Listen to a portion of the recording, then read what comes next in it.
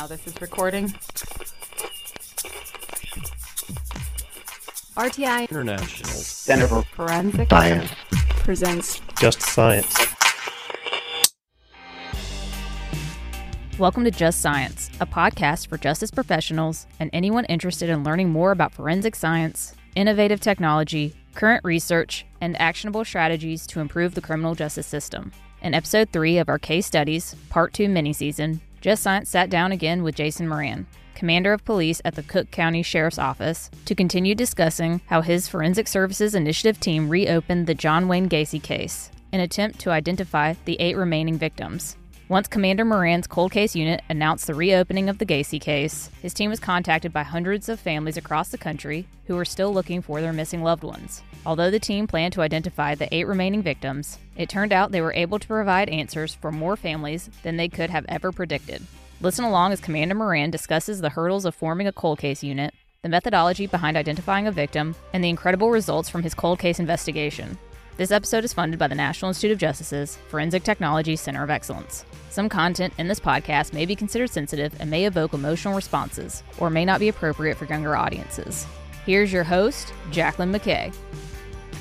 Hello, and welcome to Just Science. I'm your host, Jacqueline McKay, with the Forensic Technology Center of Excellence, a program of the National Institute of Justice. Today, we will be continuing the conversation from last week on resolving cold cases with unidentified victims. Back to guide us in our discussion is Commander Jason Moran. Thank you so much for coming back to talk to us again. It's great to be with you, Jacqueline. Thanks for having me. With all the leads that you were gathering and through your triaging process, what were some of the leads that you received that actually lined up with some of Gacy's victims? After we had the press conference announcing the reopening of the case, right away it became so overwhelming because so many people were reaching out, all regarding missing young men from that time period.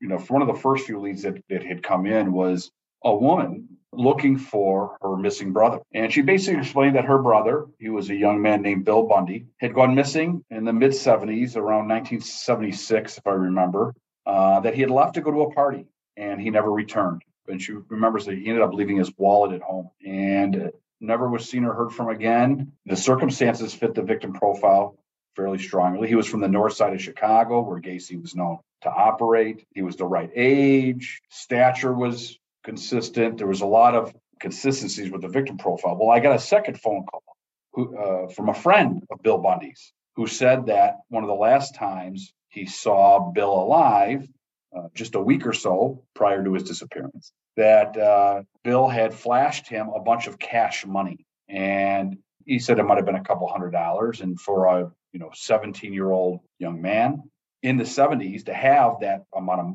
cash money on him, he thought that he was dealing drugs. So he says, "Bill, are you dealing drugs?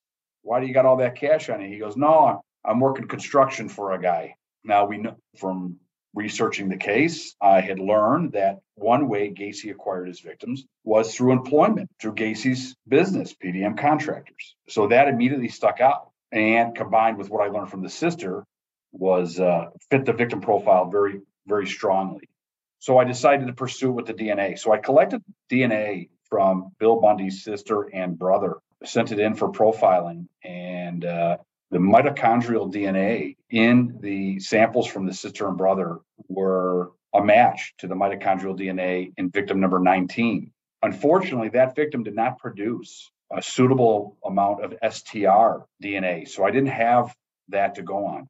And as your listeners may or may not know, mitochondrial DNA is maternally inherited, but it's non-discriminative. So in other words, if your mother and you and your child all left a drop of blood on the desk and we swabbed it and tested it for mitochondrial DNA, we would not be able to say, this is your mother's drop of blood, this is yours, and this is your child. All we'd be able to say is these individuals are maternally related since the beginning of time. So while it's a great tip or a clue, it wasn't discriminative. So I needed a little more. And I began looking at the skeletal analysis report for victim number 19, the skeletal analysis report and the dental reports. Notice that victim number 19 did not have the maxillary canine teeth. So in other words, the upper jawbone did not have the eye teeth or canine teeth. but it wasn't post-mortem tooth loss. They didn't fall out in Gacy's crawl space as a result of decomposition, or a result of the excavation. And eye teeth are known to fall out post-mortem because they don't have a strong root system like the molars do. But it wasn't that. These were healed fractures. The forensic dentist that examined victim number 19 noted that these were healed sockets. In other words, the eye teeth were extracted from this victim prior to death, which at the time was not significant to me. I didn't know I've never really known anybody that had both eye teeth extracted or what the purpose of that would be. I just noted it in the report. So I thought to myself, if I could get a picture of Bill Bundy smiling, a nice, big, bright smile, and we could see that Bill did not have canine teeth, that in combination with the mitochondrial DNA match, in combination with the circumstances surrounding Bill's disappearance, may be enough to say that victim number 19 and missing person Bill Bundy were one and the same person. So I'd gone back to the family of Bill Bundy and I'd asked them for these photographs, and we really went on a journey, which is something you do with family members of long-term missing persons. Going back through their recollection and seeing the pain of having a long-term missing person in your life and other circumstances. I call it living in a cruel limbo. But so we sort of went on this journey about her remembering, and she shared with me, my mother was so upset after Bill went missing. It became so hard for her to look at his picture year after year after year that we started to purge Bill's items, and we don't have many pictures left. And she didn't have any of Bill smiling. And I couldn't lead on at the time that I knew about the mitochondrial DNA profile or that the circumstances were, because I did not want to get this family's hopes up. So we just talked it out. We talked more. And I asked about other items she may have belonging to her brother. And she thought about it. She goes, well, I have his teeth.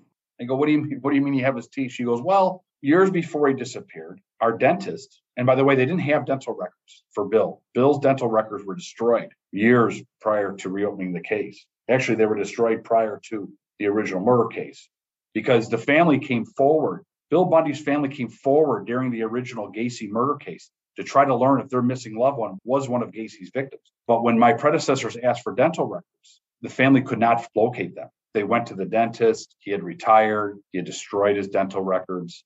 So they went back to my predecessors and said, well, there is no dental records.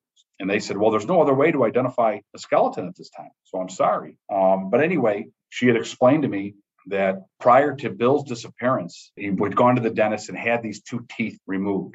And I think he was about 15 at the time. And being a typical boy from that time period, especially, he requested from the dentist to keep his teeth, particularly because the eye teeth, they're the biggest teeth in the mouth. So being a boy, he said, I want to gross my friends out by showing them my big teeth that were extracted from my head.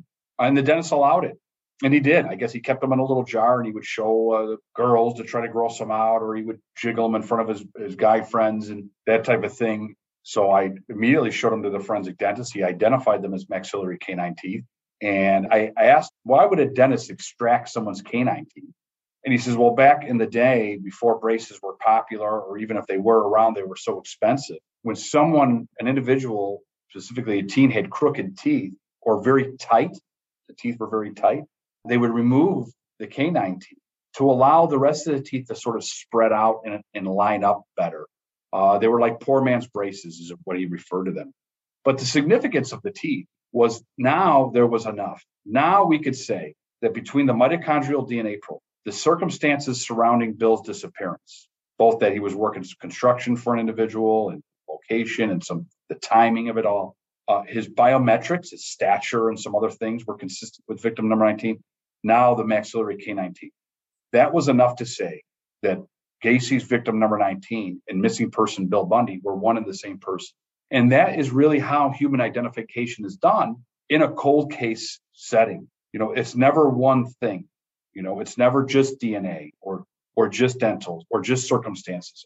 You take all of the evidence and information that you have to find out if this is reasonable to say this missing individual is this unidentified deceased person. And we were able to amend victim number 19's death certificate with the name of William Bundy. And that was the first Gacy victim that I was able to identify. That's incredible. I literally have goosebumps. You talking about that. And I really think that will resonate well with our listeners. And I'm very happy that you were able to give that victim their name back. And their family members some answers. Absolutely. And I'm sure, especially since they were involved since the beginning, that they welcomed those answers. That was the hard part too. The poor family, they tried to learn if Bill was one of Gacy's victims back during the original murder case. But without those dental records, there was nothing that could be done. From working with dozens and dozens and dozens of families of long-term missing persons, it's the cruel limbo, not knowing what to think. I've met some family members of long-term missing persons.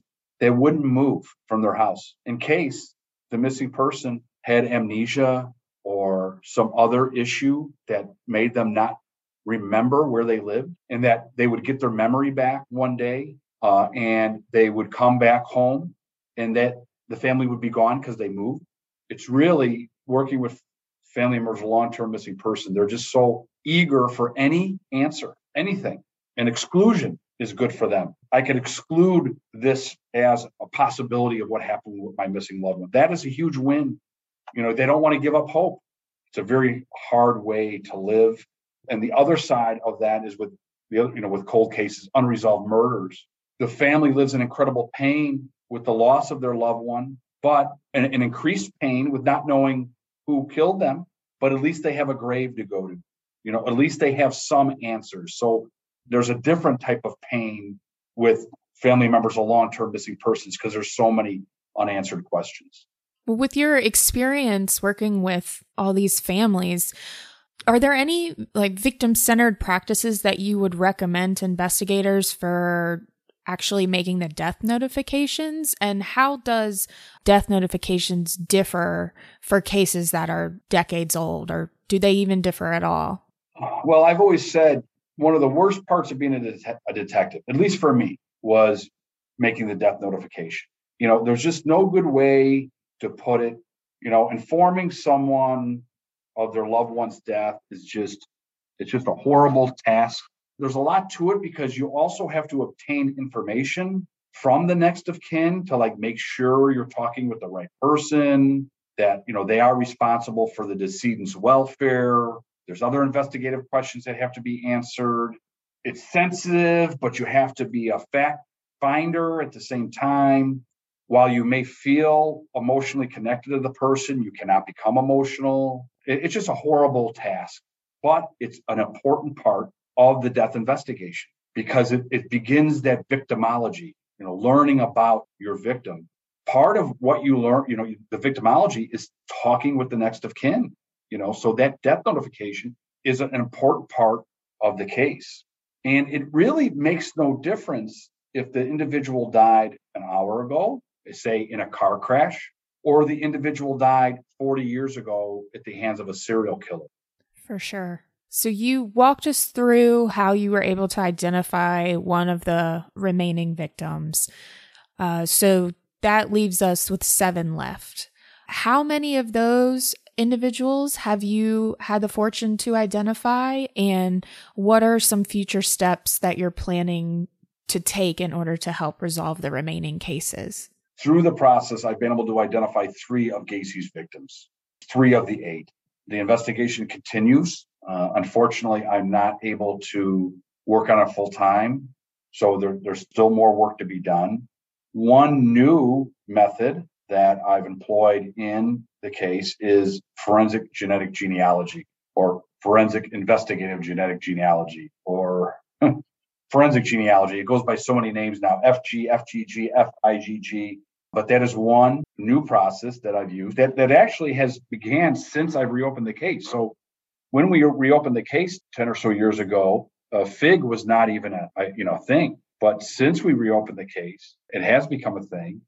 So that is another method that I'm using. It's been successful with the identification of victim number 5, a missing kid named Francis Wayne Alexander, and it aided in identifying him. And it's something I'm going to use in the 5 remaining Gacy. Obviously, missing persons and unidentified remains investigations is much different today than it was back in the 1970s.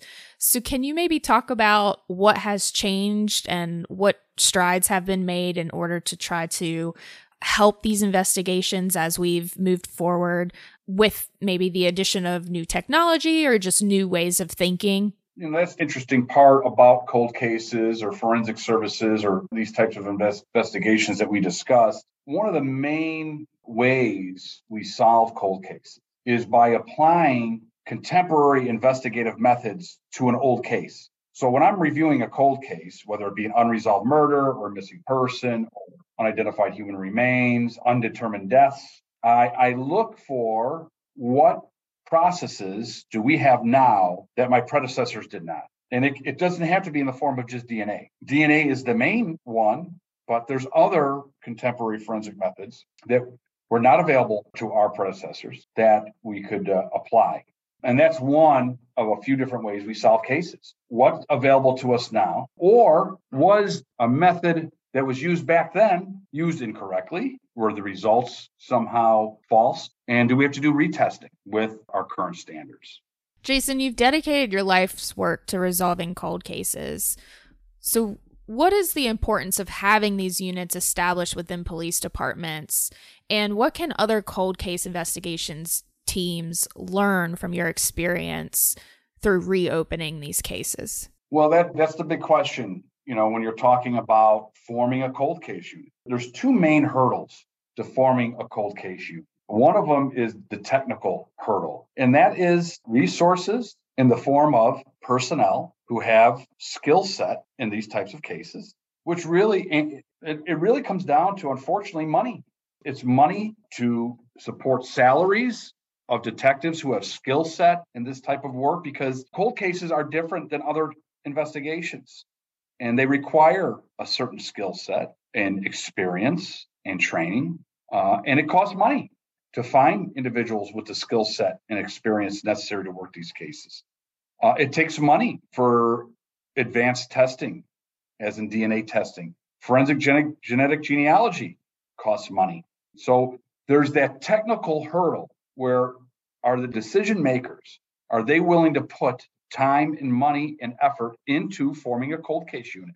The second hurdle is the philosophical, and that's it is what do we value? And it goes back to what we talked about earlier, and it's something that I had always said, and the sheriff and I have talked about, is a person that goes missing 30 years ago less important than a person that goes missing today? Is a person that was murdered 25 years ago less important than a person that is murdered today?